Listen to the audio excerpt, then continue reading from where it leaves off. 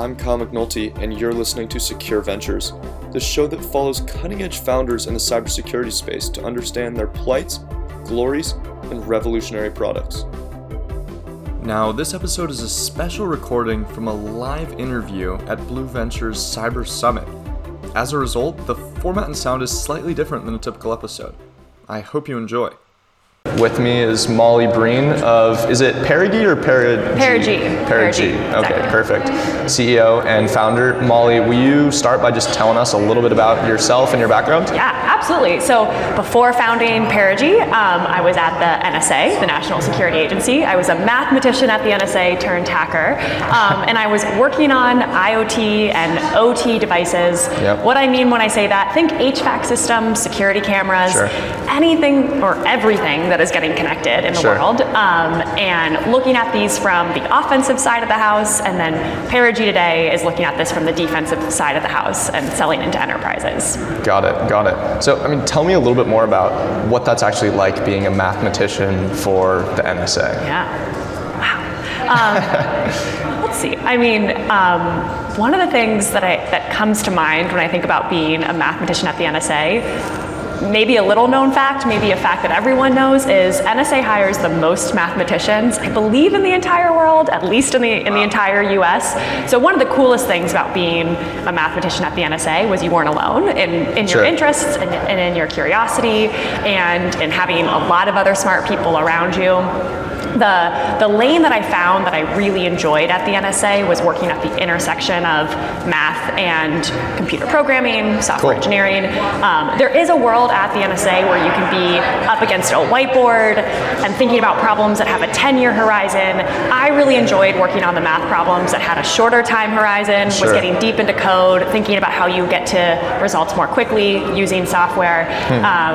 And that was what I really enjoyed. I think the other thing that I would say about being a mathematician at the NSA is there's a lot of introverts, and Sure. I am a little bit more extroverted, which is one of the reasons why I found myself over on the offensive side of the agency, because that was where the Nerf guns were, that's where the people going out after work were, and I really enjoyed that Yeah. cultural aspect just as much as I enjoyed the work when I was working there. Okay, and so like you mentioned, right, there's this kind of two-pronged piece. One, you enjoyed the shorter-term math challenges, which I have to imagine in general are probably more rooted in like modern technology as opposed to like theoretical. Yes. Largely? Yeah, absolutely. Okay. Yeah. And then there's the culture piece that you touched on as well. How did you end up in security in particular, right? And what did that transition actually look like for you in practice? Interesting. So your question is along the lines of how did you end up in security? And I think it is Right. a great question because today Perigee is a cybersecurity company. Right. When I was joining the NSA, I didn't know that I was joining a field that would eventually characterize me or position me for cyber. I Sure. thought I was joining a mission that is very important, that can impact a lot of people, make a Sure. big difference in the world. It wasn't until I started at the NSA, they have this internal incubator where you can bring an idea that you see from the agency and work on it internally. And it's a lot like the startup model where Right. you prove it out, you get funding from external stakeholders and from different departments, you bring on a team that's cross-disciplinary across departments, and it's then that I learned the word entrepreneurship and learned Okay. what a startup was, learned things like the lean startup model, and I think Yep. it's then that I also came to realize, all these skills that I'm building here, how they are characterized to the real world, which is Sure. what we would all call it, Sure. is cybersecurity, and I started to think about what does that unlock then around the pain points and the problems that are happening more broadly in the cybersecurity landscape. Yeah, it's so interesting. I never knew about that incubation kind of hub within the NSA. And the approach that you just described sounds a little bit like Google even, right? Where you Yes. have like these new ventures that spin up within the company. They encourage you to go pursue it. They give you the resources to succeed within that as well. I'm curious, and maybe you know the answer to this, maybe you don't. Are there any like very well-known companies that have come out of that incubation hub? Interesting. Other than Perigee, which Of is growing.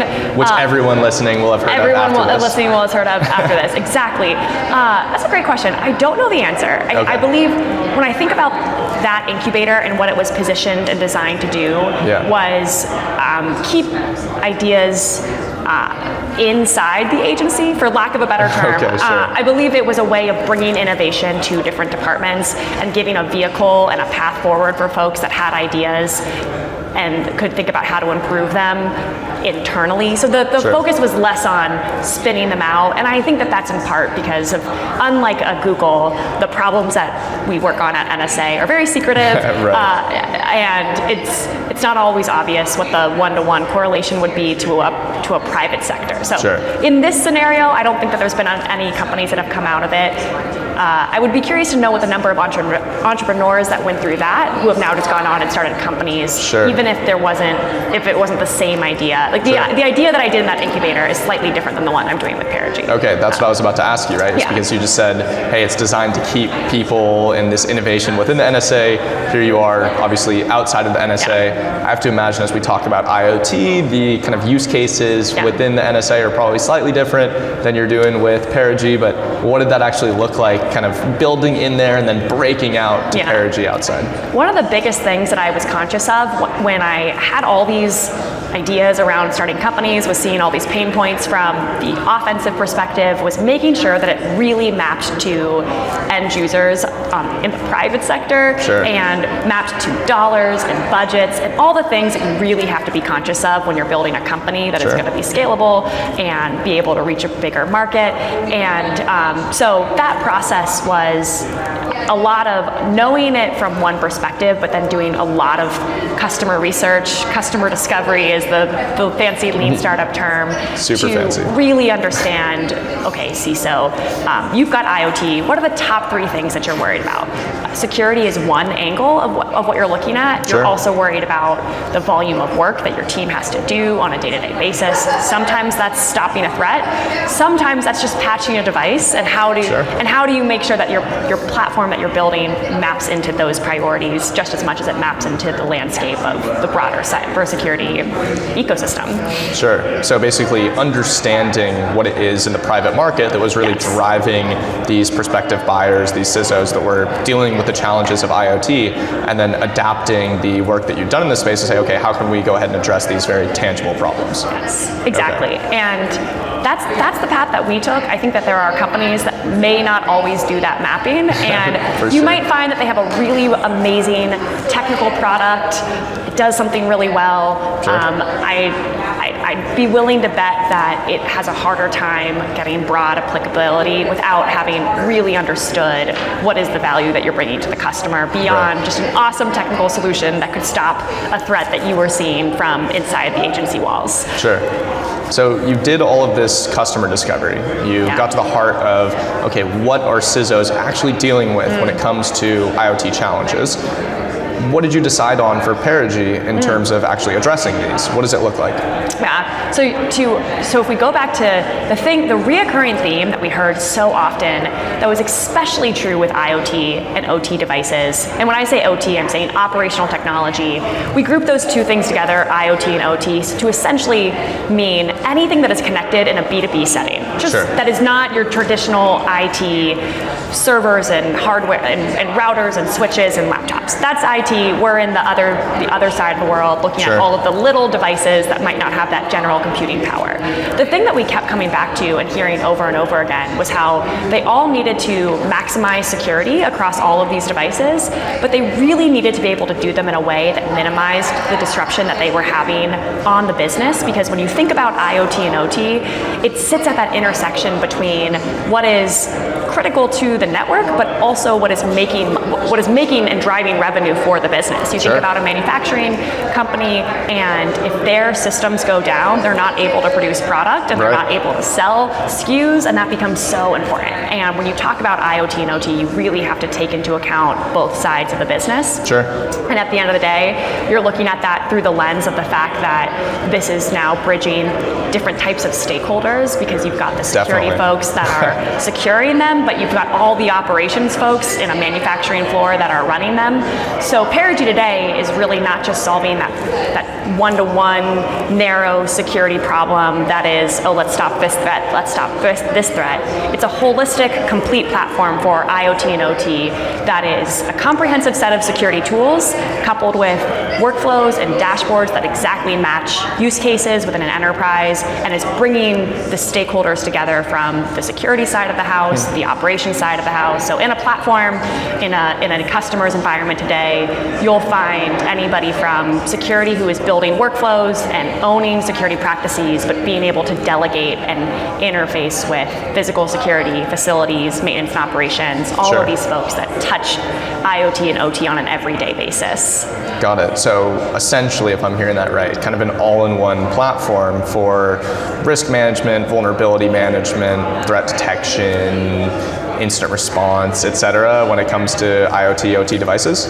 Yes, with the awareness that when it comes to IoT and OT, it's living at that intersection between security and operations. Definitely. Meaning more and more security teams have to rely on operational teams to help with the context. Is this a device if we're in a hospital, is it a device in the physician's lounge, or is this a device in the ICU? If we're talking about a thermostat, that has two very different risk profiles. Definitely. And so, yes, it's an all-in-one platform, but not security for security's sake. And but really thinking about how do you integrate these different types of stakeholders and workflows so that it's both improving security outcomes, but also improving the productivity amongst these teams and their ability to collaborate. So, what's the core input into the platform as far as like identifying some of these different security issues that need to be resolved? Is that something where Perigee has its own scanning that it's doing on some of these devices? Are you integrating with other third parties? What does that look Absolutely. like? There are 3 different inputs that we bring into our platform.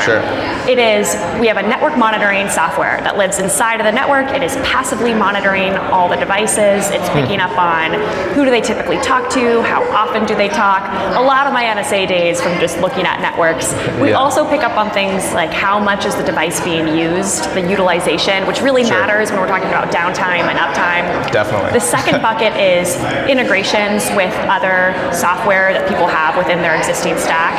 So that can be IT integrations like an Aruba or a Cisco. It can also be OT integrations like that very specific Rockwell software that's keeping track of just that vendor versus the very specific Honeywell OEM software that's keeping track of all of those devices. We bring all that together.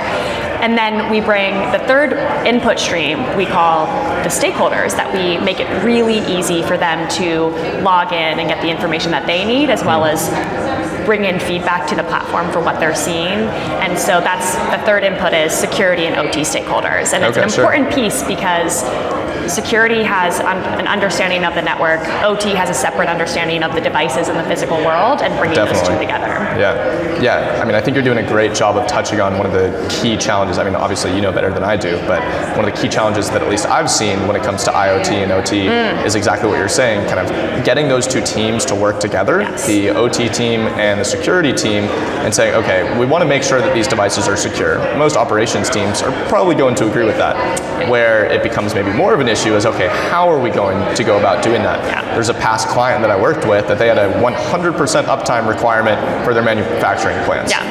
If that's the case, how are you ever going to patch one of these devices, right? So how have you tried to address that within these organizations, and what would you do with like that very specific example? This is wonderful. So what you should know before we get into that use case is by bringing these 3 streams of information together, we build a really rich understanding of the devices in that very specific context of an organization's operations. And this is coming from my NSA days, where I saw, as part of at the NSA, I was the co-lead for the AI/ML portfolio at the Pentagon, which is a very fancy way of just saying that I was interfacing with startups and matching them with DoD projects. And this was part of the Defense Innovation Unit. We can get into it if there's more time. I saw that so many security solutions struggle with garbage data, and that's why alerts are never as good as promised. That's why even in the IoT and OT space, there's still a lot of struggles with asset identification and what marketing one-pagers says it it is and what it actually is in reality. At Perigee, what we do is we bring together the network monitoring insights, things like the IP address, the MAC address, protocols, ports, all the things that is that really rich data you get from the network side. But we also bring in that organizational specific context, the maintenance schedules, the cleaning schedules, who the owner of the device is, what building is it in.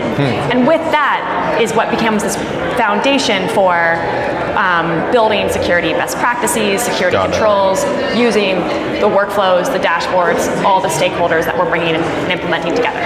So for your use case that you're describing that has 100% uptime, here's what I would be willing to bet. That they had devices on the shop floor, and then they had the security cameras in the garage, and the devices on the shop floor had 100% uptime. The security camera in the garage may not have 100% uptime requirements. Definitely. Because people have a mental model for how they prioritize devices. And Perigee is so good at matching people's mental model. So the first thing that you would do is in building a workflow or a dashboard, you could parse out and say, I want to just look at the devices on my shop floor, separate from my security cameras in the garage.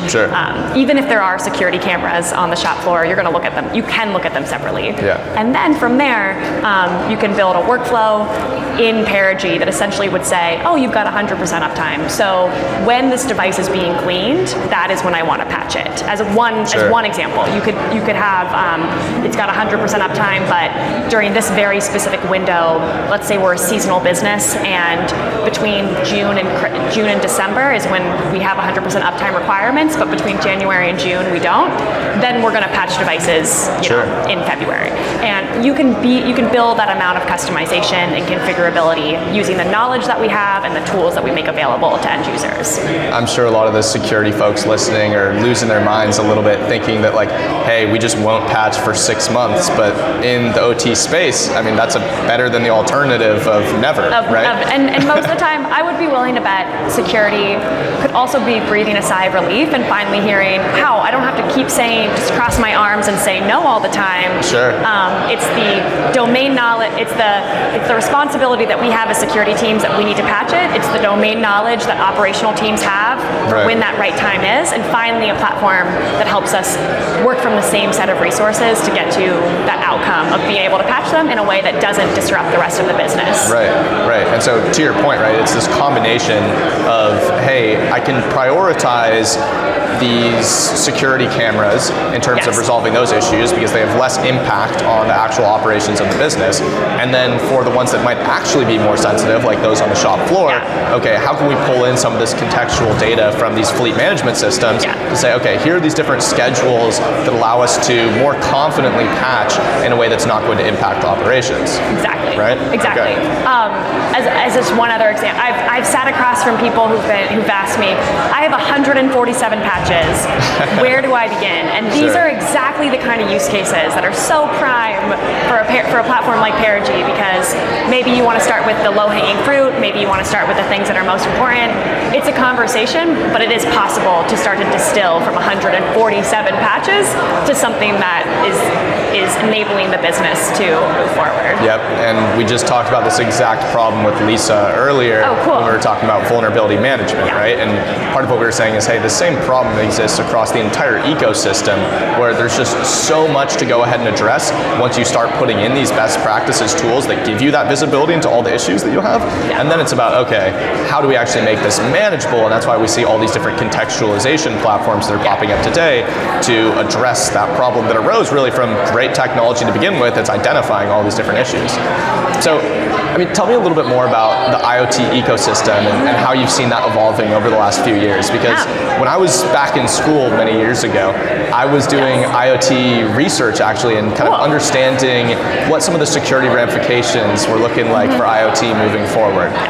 At that time, we were talking about the just, okay, what is it going to look like with all these connected devices? Like one of the big examples at the time was the casino in Las Vegas that got hacked through the thermometer in the fish tank. Yes. Yeah, everyone loves hearing that story. It just kind of blows their mind, right?